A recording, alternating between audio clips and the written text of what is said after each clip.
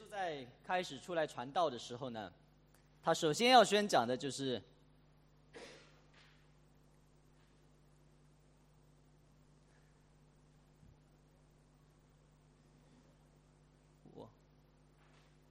帮我放到那个讲到那里。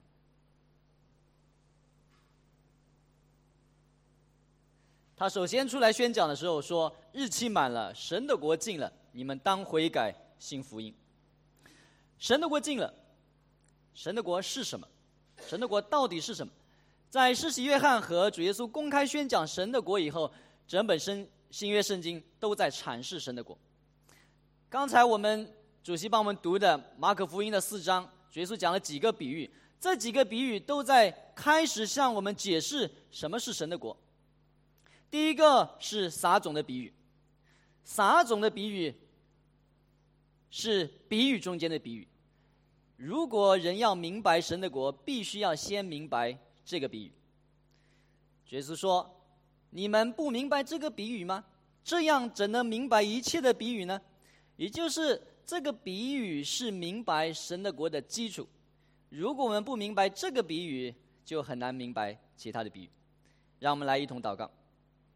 主啊，我们来到你的面前，祈求你来教导我们，让我明白你的话。听我们祷告，阿们。有一个人出去撒种，他撒在4种不同的土壤上面，产生4种截然不同的结果。这个人撒种，他碰到4种土壤，第一种是路旁的，也就是在道路上面，然后呢，这个种子撒下去也没有土掩盖，小鸟来就把它吃了。第二种是它撒在这个有很多石头的地方，那里有土，但是呢下面有石头，所以土很浅，这个种子发芽发得快，太阳一晒呢，它也枯萎得快。还有一种就是撒在这个荆棘丛生的土壤里面，这个土壤上面长了很多荆棘，所以这个苗长出来后，它不能长大，不能结果实。最后一种是好土地，所以它能够结果实。在这个比喻的后面，耶稣补充了一句话：有耳可听的就应当听。当主耶稣在他的教导里面补充这句话的时候，说明他的信息非常的重要。大概意思就是，我刚刚对你们说的话非常重要，你们一定要弄明白。但这个撒种的比喻有一点奇怪。正常的情况下面，如果我们去种农作物呢，我们是要撒种先会挑选土壤，这是正常的情况下，人会先挑选土壤去撒种。如果土壤不好，我或者是改良这片土壤，或者我就放弃这片土壤。但是在这个故事里面，这个撒种的人他不选择，他只撒种，好的土壤、坏的土壤他都撒。那么耶稣讲了这个比喻以后，他的门徒就来问他了：你刚才讲的这个比喻到底什么意思呢？回答这个问题以前呢，耶稣先说了一段话。请帮我，为什么这个？11节，耶稣对他们说：神国的奥秘只叫你们知道，若是对外人讲，凡事就用比喻，叫他们看是看见却不晓得，听是听见却不明白，恐怕他们回转过来就得赦免。外人为什么不明白？因为他们没有心要明白。有耳可听的就应当听。前面这句话已经说了，这个信息，这个比喻非常的重要。既然非常重要，我们就要弄明白。弄明白难或者不难，在于一个人是否真的想明白。那圣经这本书不容易读懂，需要花很多的功夫。如果我们想要明白，我们就一定得花功夫。有一个很著名的演员叫孙海英，大家知道他是吕丽萍的丈夫。他听人说圣经呢，你至少要先读7遍，然后呢你才可能有点领悟，他就连续的读了7遍。很多信徒1遍圣经都没有读完，可想而知我们对属灵的事情知之甚少。在这个比喻后来主耶稣对他们讲了这段话以后，他就向他们解释种子。这个撒种的比喻所撒的种子就是道，就是神的道。所以在我们主日讲道，我们个人的读经，我们小组查经，我们向亲友去传福音，这都是撒种的工作。所以这就是我们的工作，就是撒种。有一种种子它就撒到路旁了，这个他在路旁以后呢，飞鸟就把它吃掉了。所以呢，圣经主耶稣解释的时候，他说撒旦就把这个道给夺走了。所以听到的过程不只是有人讲有人听，听到的时候撒旦也在忙着，撒旦在想方设法的不让人去听明白，只要人不明白，他就能够有办法让人忘记他所听到的信息。还有一种，再下来又一种，石头地，土地浅没有根。这个石头地是讲什么？是讲到说这个人的信仰的根基非常的浅，遇到患难他就立刻跌倒了。这样的人他听到福音以后可能会很高兴，他觉得说我就得遇到宝贝了，那么在教会里面甚至他很可能很快在有热心的侍奉，而且周围的人可能甚至认为说他是一个特别品种，生长特别快特别好。但是没想到他后来遇到家人拦阻或者遇到生活的挫折，他很快宣告我不信了。甚至在神学院里面，神学院毕业的学生中间就有这样的例子，一开始很热心读神学想要侍奉，但是他遇到一些难处以后呢，不仅他离开了服事，有些人甚至就不相信了。还有一种就是荆棘。荆棘，在这种荆棘中间的人呢，是讲的说，他们主要说他们有今世的忧虑、财富的迷惑，还有种种的欲望。也就是他们在世上，他们一方面相信主的福音，但是另外一方面有太多的杂念。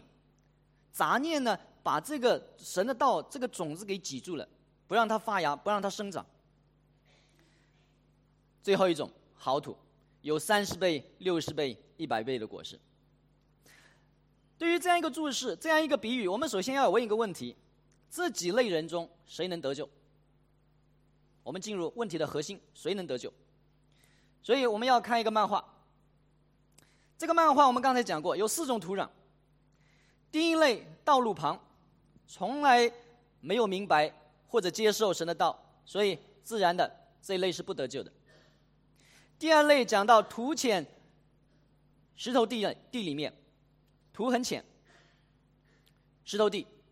那么这一类的，因为他遇到困难、遇到逼迫，他很快就不信了。基本上我们也可以判断说，他们也是不得救的。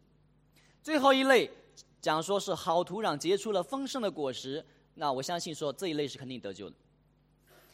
第三类是我们非常关心，也是应该关心的问题。我们这些留在教会里面的人，或者是第3类，或者是第4类。而且当代教会里的信徒自我感觉，我们先不说别人感觉，自我感觉更像第3类。那第3类到底能不能得救呢？先来问2个问题。第一，主耶稣他讲了这个比喻，他希望我们成为哪一类的土壤？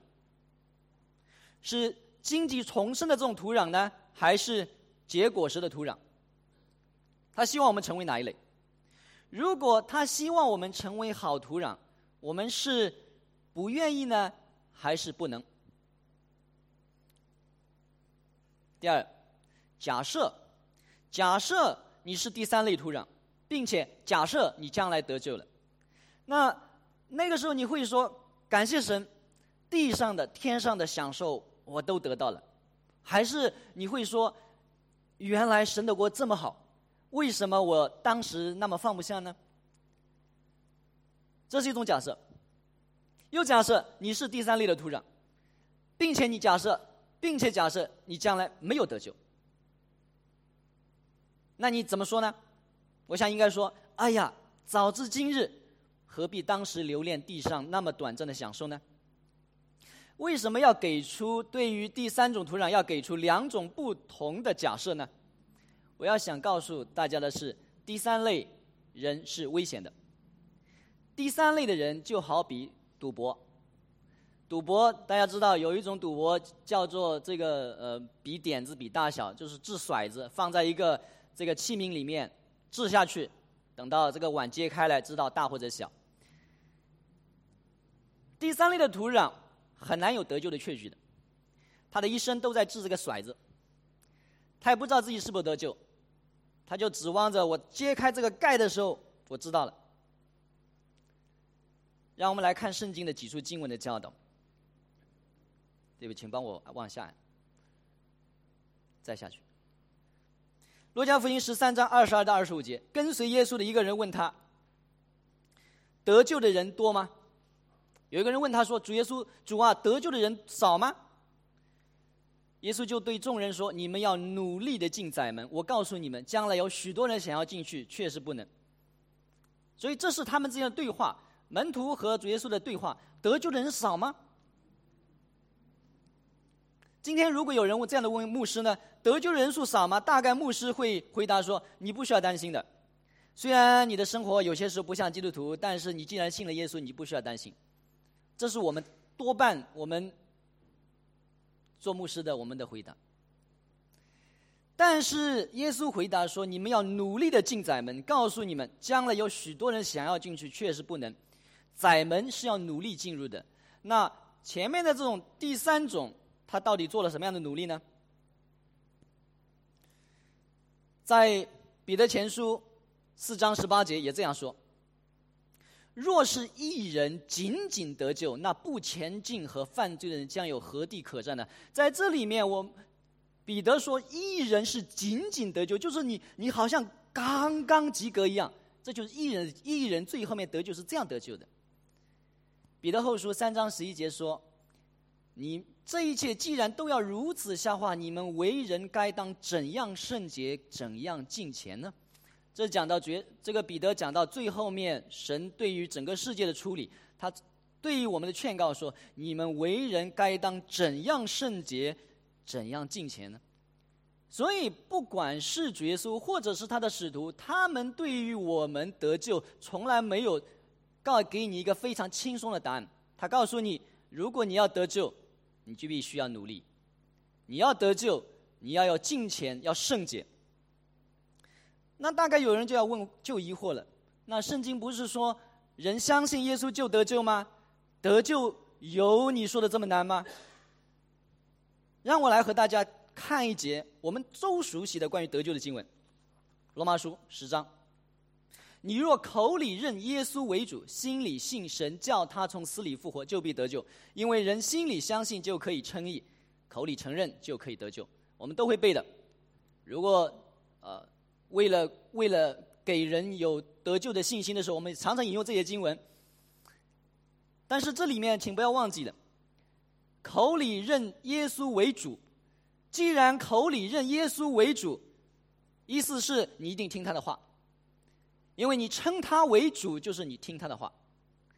心里相信神叫他从死里复活，既然我们真的相信耶稣从死里复活，如果我真的相信的话，我为什么还需要紧紧地抓住世界不放呢？在这里面保罗所说的关于得救的，只要人有信心，只要你有信心，因为神的话是可靠的，你一定能够得救。但是我们要问的问题是，我们是不是真的相信？背几句的经文，喊几句的口号，不是真的信心。那4种土壤，你是哪一类的土壤呢？在我们中间，如果你现在还没有相信，你仍然是第一类。我说仍然是到这个时候为止。道路旁的土壤，圣经告诉我们，你一听到撒旦就会来工作。所以对于这样的朋友们，请你们认真的听，并且认真的想。如果你是石头地上的浅土，信仰的根基很浅，那你就该把这个根给扎深了。对你的信仰要仔细的推敲。基督徒的信仰是不怕挑战的，不要怕问题，不要怕思想。你要把你的信仰研究的越透彻，你对自己就越负责任，对不对？因为这是你的信仰。如果你是第3类的荆棘丛生的土壤，你就该把荆棘都拔了，因为荆棘在神的道就长不出来，你的生命也无法成长。那如果你是好的土壤，那你必须结果实，这是你的责任。如果神是真实的，那谁不想成为好土壤呢？我怎么能够成为这个好土壤呢？下面这个比喻就教导我们怎样成为好土壤。马可福音4章21节，主耶稣接着对他们说：人点灯，人拿灯来，不是要放在斗底下、床底下，不放在灯台上吗？岂是要放在斗底下、床底下，不放在灯台上吗？因为掩藏的事没有不显出来，隐藏的事没有不露出来的。这里的意思是说，如果说你真的把神的话听到心里去了，神的话就会反映在你的生活里面。你说自己是基督徒，在你身边的人要能够看到你是基督徒。你到底是照着神的话生活呢，还是照着这个世界生活呢？我们没有一个人可以看见别人的内心的，我看不见你的，你也看不见我的，但是我们可以看见生活。你的一言一行，你的一举一动，都在告诉人你的心里有没有神的话。这里的这个比喻讲完了以后，主耶稣又加了一句：有耳可听的就应当听。这是在提醒我们，你真的把神的话听进去了吗？25节，你们所听的要留心，你们用什么量器量给人，就必用什么量器量给你们。在这里面有一个翻译的问题，原文里面没有量给人的，你用什么量器量，也必用什么量器量给你们，没有给人的。所以在这里面他讲的是什么？他讲的是我们对神话语的态度。我们用什么样的量器量，神就用什么样的量器量给我们。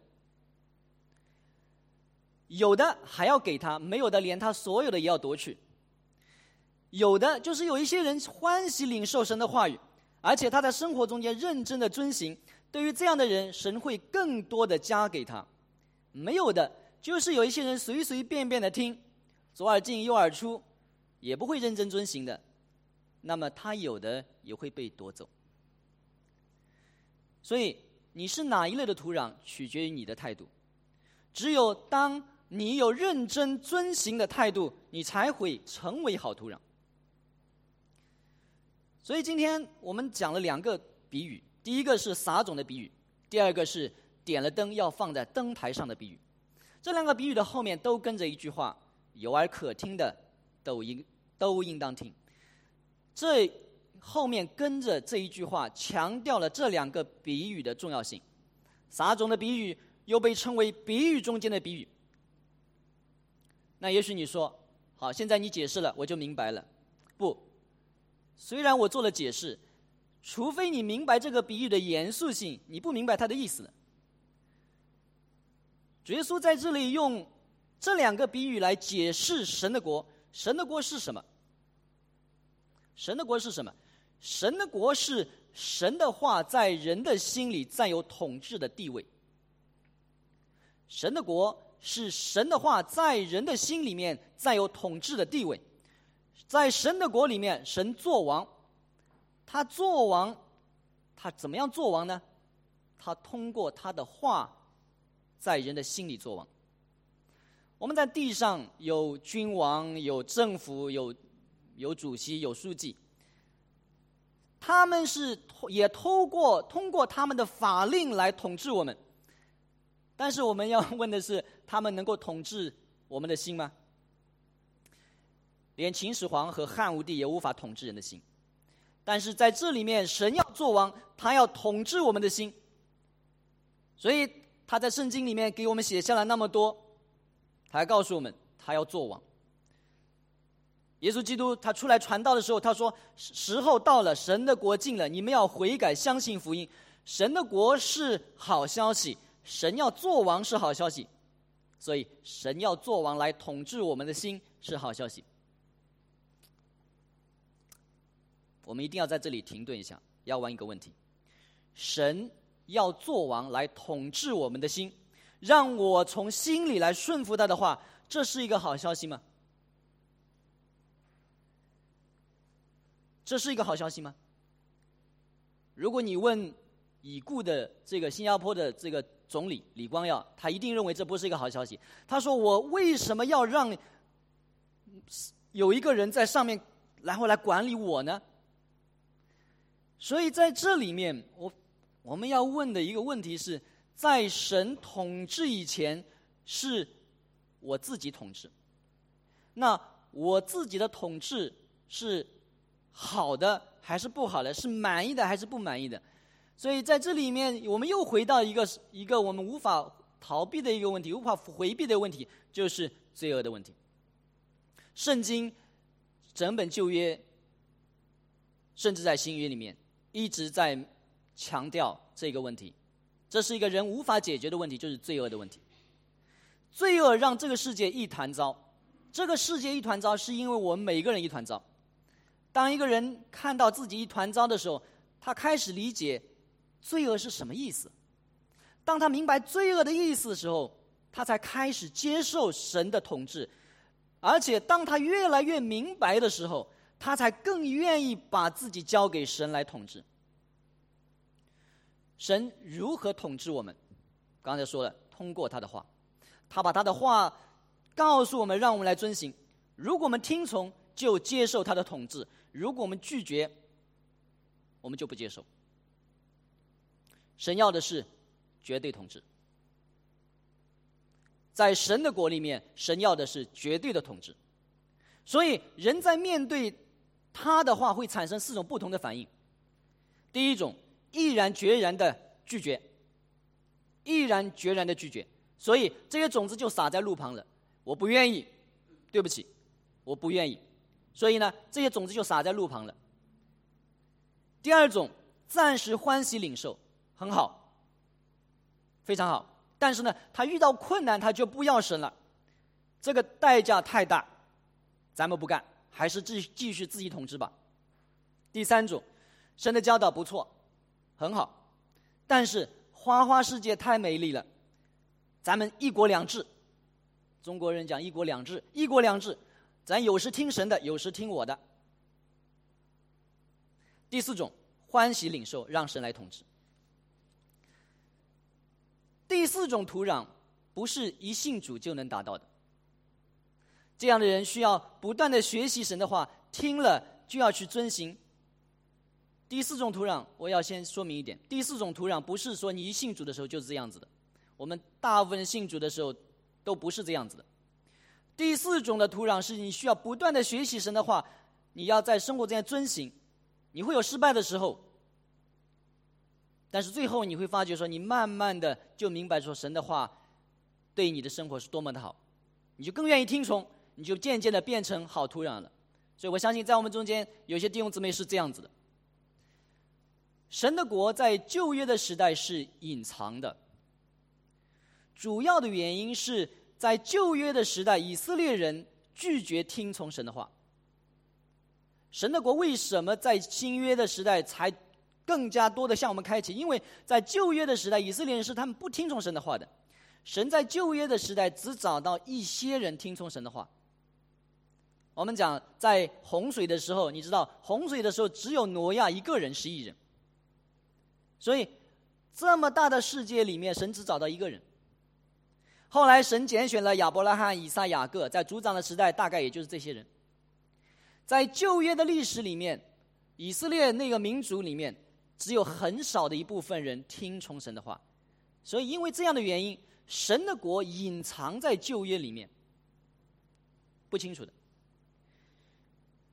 如果我们环顾当代教会，我们会问一个问题：神的国在哪里？我刚才说，神的国是神的话在人心里的统治。如果以这样的标准去界定的话，神的国在哪里呢？多少基督徒是让神来统治他们的心呢？多少信徒是听从神的话呢？所以很不幸的是，有人挂着基督徒的名字，但是他却不在神的国里面。基督徒对神没有敬畏，对神的话非常的随便，我们游山玩水，嬉戏人生，快活逍遥，但是呢，我们的心是不受神的话制约的。亲爱的弟兄姐妹，在这里我要说的是，不是我的话没有分量的，在这里我们要说的是万军之主耶和华的话。你知道他说话的时候，在天上那些大有能力的天使都竖着耳朵在听。大卫在诗篇里面说，那些大有能力的天使，只要他们听，他们立刻就遵行。但是在地上，万军之主的话被人当成耳边风。我们为什么需要神来统治我们的心呢？因为我们自己不会统治。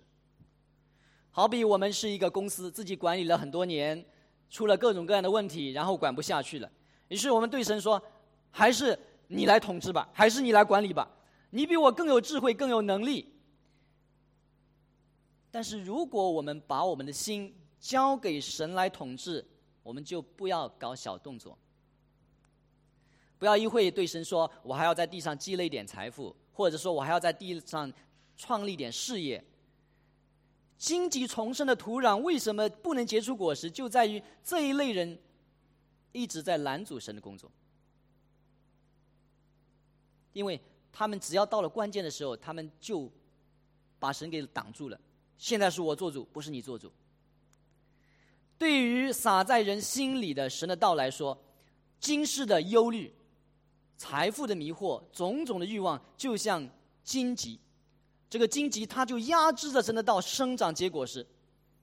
在我们的生活中间，我们也常常听到基督徒会这样说，我也想成长的，我也想听神的话的，但是这个但是是什么？这个但是就是荆棘的表达。所以当我们每次想说但是的时候，你就要想说，我这个荆棘是什么？如果说我们想要从荆棘丛生的土壤变成一个好土壤，就必须把这些荆棘给拔掉。想要拔荆棘，你得认识到今世的忧虑、财富的迷惑，还有各样的欲望，它对基督徒的成长来说是荆棘，这是敌人，不是朋友。所以亲爱的弟兄姐妹，多读读传道书。虚空的虚空，凡事都是虚空。所以圣经为什么要放那么一本书在那里？要你常常想了，虚空的虚空，凡事都是虚空。世界上的人拥有一切，他还是不满足的。君王将相没有满足的。基督徒拥有了神，在神的手里有衣有食是可以满足的。保罗说，有衣有食，敬虔加上知足的心，就是大利了。赞美诗，请帮我翻一个。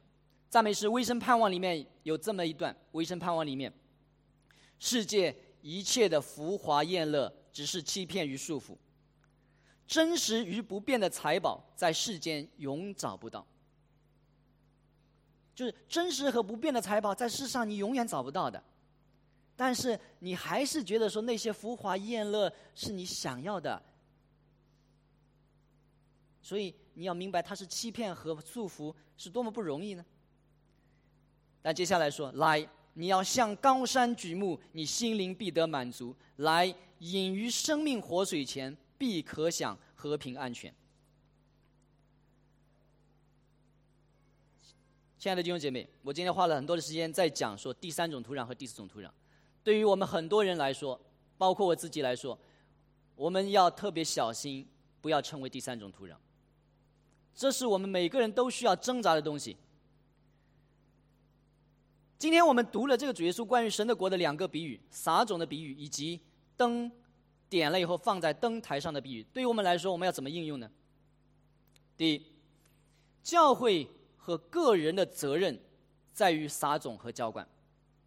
教会以及我们个人，也就是你如果想要领人归主的话，你的责任是去撒种，去浇灌。在你的辛勤的劳动下面，也许土壤可以改变土质，但是这种土质的改变，它不是我作为一个撒种的人完成的，这是神和那一个人在神的恩典下面，那一个人他自己改变的。所以撒种的人不能决定土壤。我的责任是教导，我的责任是不是来改变你们的心？你们的心是你们自己在神的恩典下面改变的。所以一个人要成为什么样的土壤，在于他自己的选择。同样，如果说对于我自己这片土壤，我自己就必须要负责；对于你自己这片土壤，你必须要负责。你怎样对待神的话，在于你的选择。你的选择，你对神话语的态度，决定了你是什么土壤。第二个，不论是教会或者个人带领人信耶稣，这个人做了决志祷告了，受了洗以后，我们的工作没有结束。一个人他信主了，他决志了，他受洗了，我们的工作没有结束，我们必须要教导他来跟随神。大部分人在信主的时候看上去都是真诚的，我信主的时候我也是真诚的，你信主的时候你也是真诚的，但是没有人知道自己这种信心能否经受其考验。真的信心一定能够经历考验，他能够经历逼迫，能够经历困难，能够经历花花世界的诱惑。如果说一个人的信心，不管他信主的时候多么真诚，如果他不能经受这样的考验、逼迫、困难、花花世界的诱惑，如果他不能抵挡这些，他的信心不是真的，不管他当时信主是多么的真诚。所以对于我们来说，我们基督徒信主以后必须被教导，基督徒信主以后必须被教导，而且最好是系统化的教导，要深入的广泛的了解圣经里面所有的教义。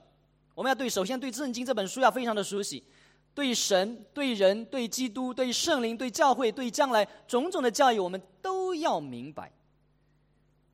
我们要晓得怎么样来抵挡诱惑和罪恶，怎么样和撒旦征战，怎么样读经祷告默想，基督徒该怎么样生活，怎么样成长，怎么样带领人信主。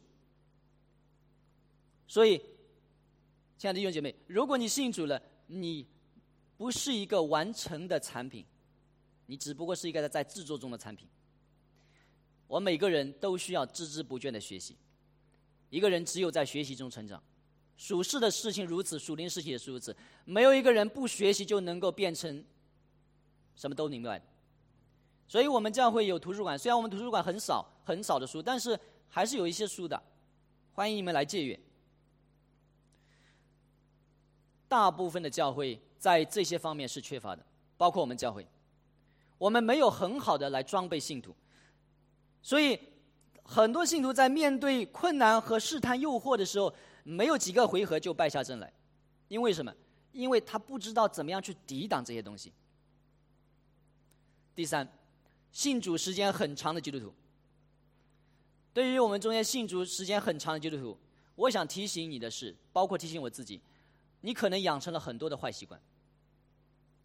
习惯非常的重要，好习惯和坏习惯的差别是很大的，因为你的生活是你的整个人的生命是由你的习惯塑造的。你信主时间长，可能你养成了很多的坏习惯。那比这坏习惯更坏的是什么呢？有一些人可能就没有重生，但是他以为自己也能得救。神的话很陌生，但是又很熟悉。为什么说很陌生又很熟悉呢？你说熟悉吧，你来听到，你大部分的讲台上讲的你都知道，对不对？因为听了那么多年了。为什么说很陌生呢？因为你在生活中间你根本行不出来。在生活中间我们如此，但是我们一想到回到教会，我又已经是老信徒老资格了。在这种情况怎么办？就是对我们这些信主时间很长的怎么办？主耶稣对门徒说，你们要变成小孩子。所以我想这句话也适用在我们这些信主10年20年甚至30年的身上，要变成一个小孩子，好好的去读神的话，对照自己的生活，你要检视你自己的内心。第四种土壤的比喻，这个比喻必须盖棺论定。我前面讲了，我们现在人可能你是第一种土壤，或者第二种土壤，第三种土壤，第四种土壤，可能现在我们都有在我们中间。但是我们究竟是什么样的土壤，只能盖棺论定。这个词可能用的不好，盖棺论定就是说你真的这个棺材的盖上了以后，才知道你是什么样的土壤。如果有人现在不信，他暂时是第一种土壤，但是他可以变成好土壤的。如果有人软弱离开神，在我们身边，如果我知道说有人是软弱离开神的，它暂时是第二种土壤。但是不要忘记了，神可以让他回头的。所以亲爱的弟兄姐妹，我要在这里讲的这个，我们应用的时候一定要非常仔细。打个比方说，你在你身边，你知道说有一个人他从前信主的，但是他后来离开了，然后你就说，哦，这个人肯定是第二种土壤，不管了。不是的，不能这样子。我们要想尽一切办法把他给挽回过来。他究竟是怎么样的土壤，只有等他离开世界的时候才知道。他虽然说可能离开神10年20年，但是他有可能会回来的。我听说，我具体不忘记了这首圣诗的这个名字了。有一首圣诗的这个作者，他写了这首诗歌以后呢，好像有10-20年他离开了教会。后来他怎么样回来的？这个有可能刘医生知道。这个后来他怎么回来的呢？这个人他后来听别人唱自己创作这首诗歌，然后他回来了，10年20年了。所以亲爱的朋友们，如果说有一个人在你身边，有一个人他软弱离开了，你不要给自己下个结论说这个人属于第二种土壤，所以没关系，他既然是第二种土壤，我就不用管他了。不能的。圣经给我们看到的是，如果有人软弱后退，我们要不断的想办法让他能够回来。如果有人是贪爱世界的，那我们说暂时他是荆棘丛生的土壤，但是神可以让他悔改的。如果你现在是好土壤的，你也不能骄傲，因为好的土壤可以变成坏的，好的土壤也可以变成坏的。在眼睛没有闭上以前呢，所有的人都有希望，所有的人都必须谨慎。耶稣讲了这个比喻，讲了4种的土壤，他肯定是希望我们能够成为第4种土壤，这是我们奋斗的目标。我们在基督徒在这人生的中间，我们要朝着这个目标而前进。我们要常常的来兼顾在我们身边的人。如果是第1种的土壤，他暂时是第1种土壤，我们想办法让他能够明白。如果他暂时是第2种土壤，我们想办法能够带他回来。如果是第3种的土壤，我们希望说他能够明白这个世界是多么的不可靠。最重要的，真正得救的人在这里面，真正安全的只有第4种土壤。所以如果说你是认为说自己是得救的，那么你就朝着这个第4种土壤的目标来努力。让我们来一同祷告。天父，我们感谢你，谢谢主耶稣给我们的教导。天父，我们知道你的话是何等的宝贵。主啊，因为你从前创造天地的时候，主啊，你说有就有，命立就立，多么大的全能。主啊，我们祈求你赐给我们信心，让我们珍惜你的话，把你的话放在心里面，用你的话来塑造我们的生活。听我们祷告，奉主耶稣名字，阿们。